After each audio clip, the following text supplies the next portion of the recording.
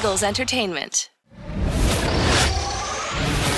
Hello, everyone. Welcome back to the NovaCare Complex for this Friday playoff edition of Eagles 360 presented by Xfinity. I'm Molly Sullivan. Tight end Zach Ertz and All-Pro tackle Lane Johnson have not yet been cleared for contact, but rookie running back Miles Sanders is good to go after suffering an ankle injury early in the second quarter against the Giants last Sunday. Sanders said there was no way he'd miss a playoff game. Nobody's 100% at this point of the season, so if that's what you're asking, no, I'm not 100%, but I'm good enough to go, though. Since 2016, the Eagles have allowed the fewest points per game at home in the league at 16.1. Connecting the dots here, the Eagles are 25-9 at home in that span. That is the second best record in the league behind the Patriots. The Eagles are also one of 4 teams to head to the playoffs in each of the last 3 years. Malcolm Jenkins, who, by the way, played every defensive snap this season for the second straight year. Yeah, here's his message to the team from inside the locker room. The biggest thing is just you want to convince young players that it's no different. I mean, because really it isn't. The only thing that's different is the fanfare, the looming doom of your season and all those things. But the game is all the same. And I made a mistake earlier in my career of trying to do too much. It's the playoffs. You want to start making those splash plays and things like that. But really, it comes down to who can execute the small things in the big pressure situations. And oftentimes, the hype and hoopla make you lose, sight on just the small things, your technique, your details. And so really, it's the veterans is just trying to convince them that it's no different than the last month that we've been in and get them to focus more on the task at hand than, obviously the context of the situation. Staying with the leaders here, linebacker Duke Riley was named the special teams captain for the postseason, showing the level of respect he's earned from his teammates. It's bigger than me. I'm just honored that they would pick me to lead the guys. I've already took that role in the beginning since I got here. Just leading by example, doing everything right at practice, doing whatever they tell me to do. So, like I said, it's just an honor and it's bigger than me, and I'm just blessed. Continue doing what I do every day, and it's go hard no matter what it is.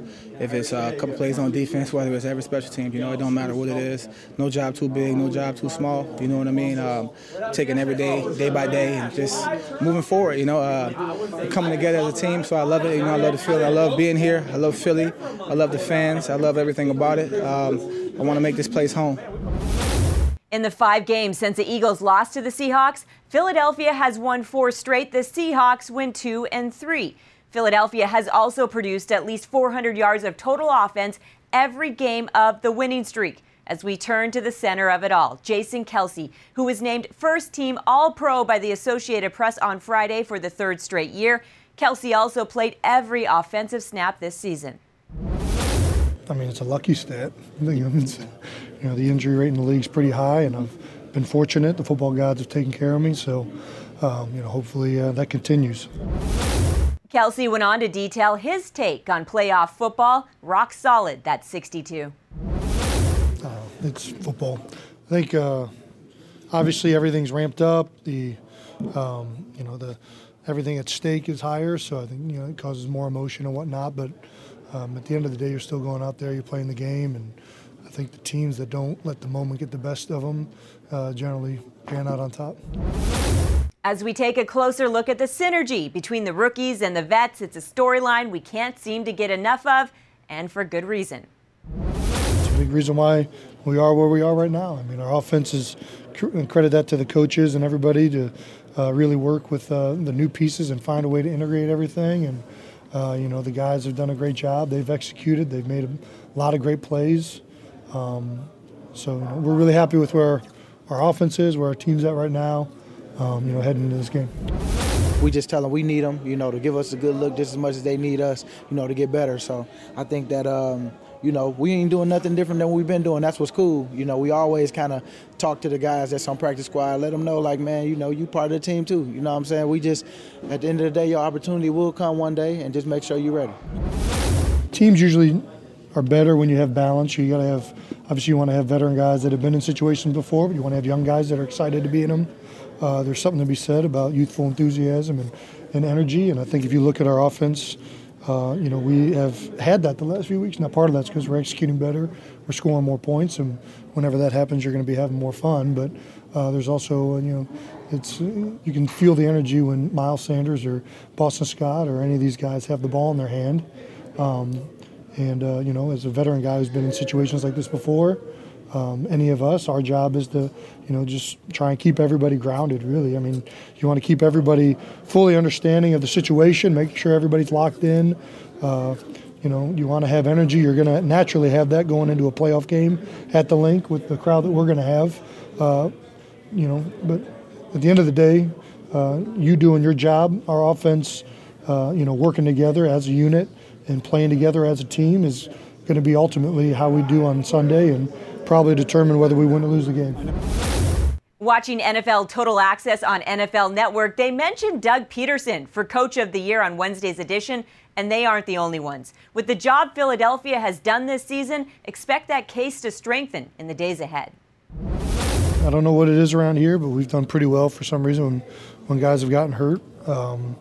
Really, you got to credit the coaches and everybody who's out there. I mean, it starts with Doug, obviously, and all the other coaches, making sure everybody's ready to go, finding a way to game plan and scheme with new pieces and be creative and be able to adjust. I don't think that's something that comes easy to a lot of coaching staffs, and for every reason, we've done a really, really good job with it. All right, here it is, one final scout on the Seahawks. This team has always been a team that you can move the ball on. This style of defense, I think, is a very much bend, don't break style. And the bottom line is we didn't put up points. Yeah. And, that was one of the problems with us against Dallas, which plays a very similar defense. Moved the ball extremely well against them, but we didn't get in the end zone.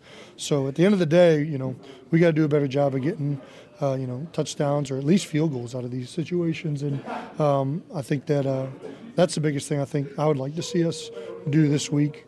I think moving the ball is one thing, but, we're going to have to put up some points.